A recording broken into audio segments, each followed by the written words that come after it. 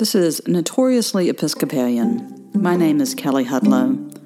This is a podcast of sermons and musings all about the Christian faith and especially about being an Episcopalian. This is a sermon for the 20th Sunday after Pentecost, October 10th, 2021, offered at the Church of the Messiah in Heflin, Alabama. The principal text for the sermon is Mark chapter 10, verses 17 through 31, the wealthy young man who comes to Jesus to ask what he must do to inherit eternal life. May I speak in the name of one God, Father, Son, and Holy Spirit. Amen. I have for a long time had an affection for St. Francis of Assisi. And I am not alone in my affection for St. Francis. When you look at the sale of books and religious art and statues, St. Francis is generally considered the most popular and well-known saint. Even in our own garden out behind the church here, you will find a picture of St. Francis with a couple of bunny rabbits and a squirrel on his shoulder. St. Francis has never quite left our public consciousness, but he became of particular note when several years ago, the newly elected Pope of the Roman Catholic Church emerged and announced that he was taking the name of Francis as Pope. When the Pope chose to become Francis I, many in the world that watch such religious things thought, well, the Pope is sending a signal that things were going to be different. Now, most of us know that St. Francis is the patron saint of pets, so it might be confusing why all of these religious folks were like, well, the Pope is going to change things up because he's decided to take the name of Francis. Perhaps it meant that the Pope was going to start inviting dogs and cats to church. But when you know the fuller story of St. Francis, you realize that it has a lot more to do than just pets. See, when Francis was born in Italy, he was born to a family with some wealth and power in their communities. His father was a wealthy silk merchant, a cloth merchant. He got to travel around and buy beautiful silks to bring back to be made into fine clothes. Growing up, Francis was really good at liking nice things and at spending his father's money. He also decided that he wanted the glory of going to war and being a knight. And so when a sort of small level conflict occurred nearby, off to war he went. But he got hurt while he was there and returned home and was injured and took a while to recover, and he was disappointed because these ideas of his youthful life full of glory and honor were sort of dashed, and here he was working for his father's business selling cloth. Now, the nice part about working for your father, who is very good at his business, is that Francis continued to enjoy a life of wealth. But something was missing. So one summer day in 1205, Francis is coming back from running an errand for his father. He's hot, the sun is out. He sees this small little church a couple of miles outside of the city walls, and he goes inside. The church is dark and cool. It is abandoned largely. It stood in a state of disrepair. The paint on the ceiling was fading. Things were sort of crumbling around him. There was grass growing in the windowsill. But above the altar was still this painted crucifix, and the image of Christ was very visible. And this crucifix was painted in such a style that pretty much wherever you sat in the church, Christ was looking at you. And so Francis sat in the church to rest. And in this sort of moment of rest and quiet, Francis heard the voice of Jesus say, "Francis, don't you see that my house is being destroyed? Go then and rebuild it for me."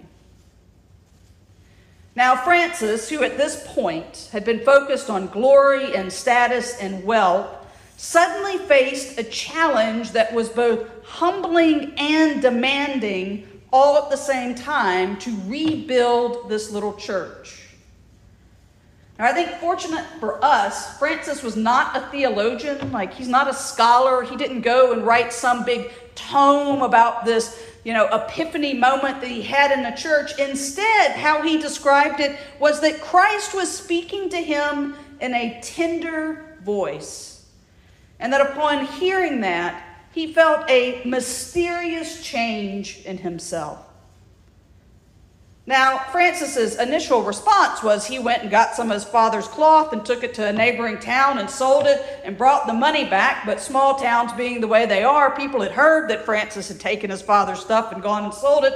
And so the priest didn't really want anything to do with the money that Francis showed up with, knowing that there was going to be trouble from this. And there was, right? When Francis's dad comes back, he's not happy about Francis taking stuff, nor is he happy that his son, who's supposed to take over his business, is now having this sort of religious experience in a church. And he goes to some really extreme measures to try to bring Francis back into the fold and to return to the family business, to the point where he finally sues his son in court, which at this time, this particular court was presided over by the local bishop.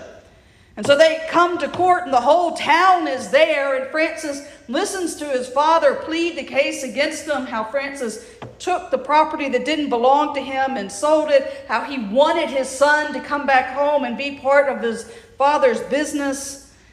And Francis knew at that moment that he had to decide between what his father on earth wanted and what that tender voice that he had heard in that church said to him.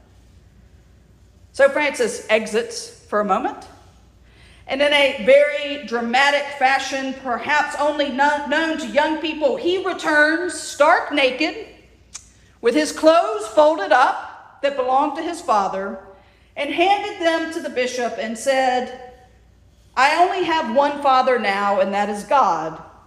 And I give up all my wealth and privilege and status because I want to rebuild God's church." Now, the scene that happens next is actually depicted in a lot of sort of Western art, is that the bishop, in that moment, seeing Francis now in abject poverty, naked in front of him, covers him with his cloak. And Francis is then taken into the protection of God's house. From that moment on, Francis would live in complete poverty. He would rely on the protection of God and the hospitality of the community. He did rebuild that church just outside the city walls. People came and wanted to be part of his community. He founded a religious order that is still with us today, the Franciscans. And monks, since the 1200s, have taken vows of poverty and charity and followed in the way of Francis, in a way that was a way to follow Jesus that was radical in its self-emptying. And not just monks, nuns would come. Sister Clare, St. Clare, would come later and found an order of Franciscan nuns that would shockingly continue to live with a vow of poverty when most nuns did not do that. And even in the early years, there were people out in the world that decided not to go become monks, but they wanted to live the life of St. Francis. And so while they didn't impoverish themselves and take a vow of poverty, they did take a vow to live simply, the way the Franciscans did, even while they were out in the world and at work. Now, maybe you might hear that there are some commonalities between St. Francis and this young man in the gospel reading that walks up to Jesus, right? Both are young, both are wealthy, and both are seeking something more than what they have. The young man in the gospel is devout, more devout than Francis was. Francis was baptized as a Christian, but he was raised in a largely sort of secular way. The young man in the gospel seems to have theological training. He knows the Torah. He knows what is expected of him as a devout and righteous man. And so when he comes and seeks out Jesus, he is asking a very earnest question, which is, what do I have to do to be saved? Now, Jesus doesn't seem to doubt the young man's intentions, and I don't think we should either. Sometimes we try to say that the young man is trying to trick Jesus, and that's more about saving ourselves from Jesus' judgment than it is about understanding why the young man showed up to talk to Jesus in the beginning. Right? So Jesus believes that this young man is sincere in his intention, and it is out of love for this young man that Jesus says, okay, you've kept the law. Now here is the radical challenge. Go sell what you own, give the money to the poor, and then come and follow me. Now, in a lot of these conflicts that Jesus has with people in the Gospels, there's sort of the moment of conflict, and then the people that are trying to challenge Jesus leave sort of grumbling off to stage left. But the young man here doesn't leave grumbling. He's not angry. He leaves grieving because there is something about the challenge that Jesus gives him that he just cannot do.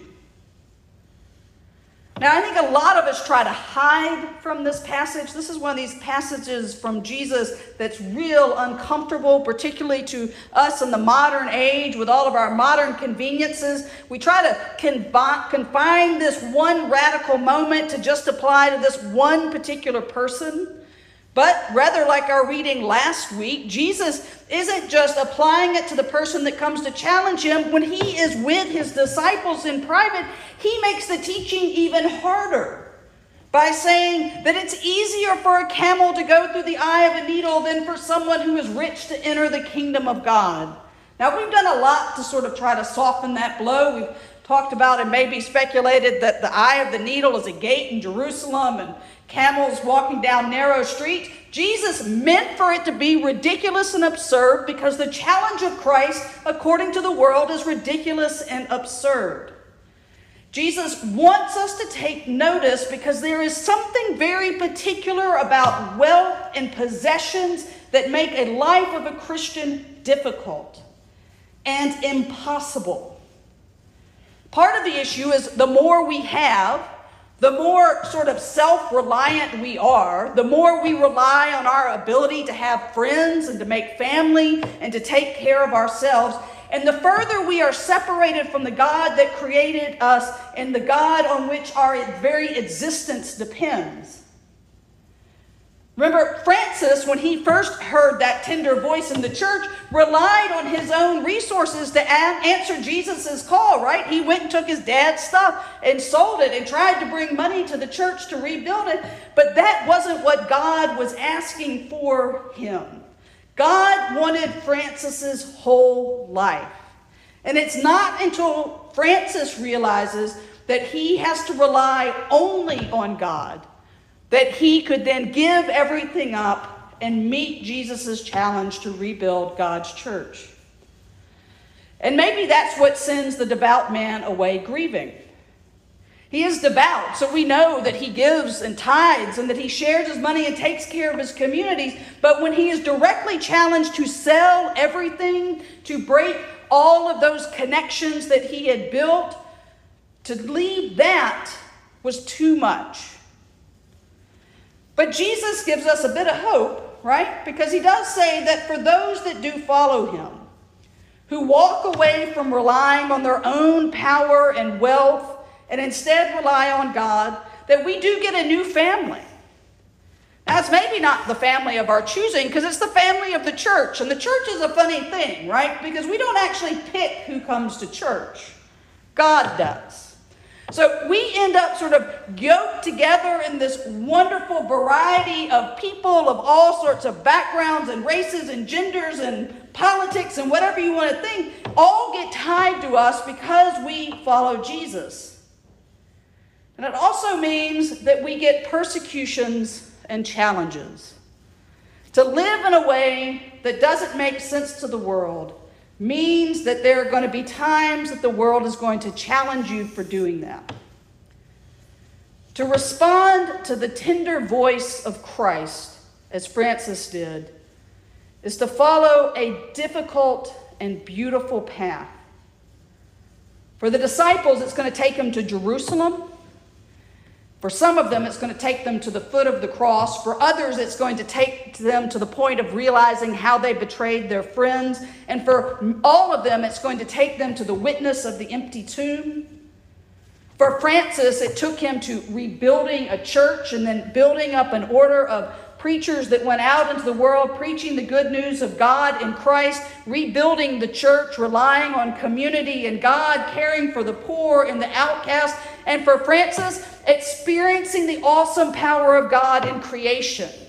Francis wrote about the sun and the moon as though they were his brothers. He saw God in animals. He preached sermons to trees, or to birds and trees. He welcomed the wolf of Gibeah into the town and found reconciliation. Francis saw God everywhere because Francis let go of himself so that he could see God everywhere. But here's the important thing to remember. St. Francis, even as radically faithful as he was, did not gain his salvation because he came into that court and stripped off all of his father's goods. He didn't gain salvation because he rebuilt the church or because he fed people that were hungry. He didn't gain salvation because he founded the Franciscan order, which had hundreds and hundreds of people that follow it even still today. Just as it is impossible for a camel to go through the eye of a needle, it is impossible for us, for St. Francis, for the rich young man in the gospel, to save ourselves. But not for God to save us. Because with God, all things are possible, even the salvation of this fallen and broken world. For Francis, hearing the voice of Christ in that church was the first step of what was going to be a lifelong conversion of turning everything that was his and that was him over to God every day. And that is the challenge of discipleship, is to turn ourselves and our whole lives over to God for transformation. And so when Jesus says to the rich young man, go sell your stuff and come back and follow me, and he can't do it, Jesus is asking you similar questions today. What are you holding back from God? What is the thing that you need to let go so that you can more fully follow Jesus and see God in the world around you? What is holding you back? What is it that you are holding on to because you have decided it is impossible to let go? And then remember that while it's impossible for you, nothing is impossible for God. Francis would remember that day in that crumbling church by writing a prayer that many still use today. A prayer to say when you are in front of a cross or a crucifix, or when you are trying to discern what God is asking for you in that particular moment. And it goes like this. Most high, glorious God, enlighten the darkness of my heart and give me true faith, certain hope, perfect charity, sense, and knowledge, that I may carry out your holy and true command. Amen.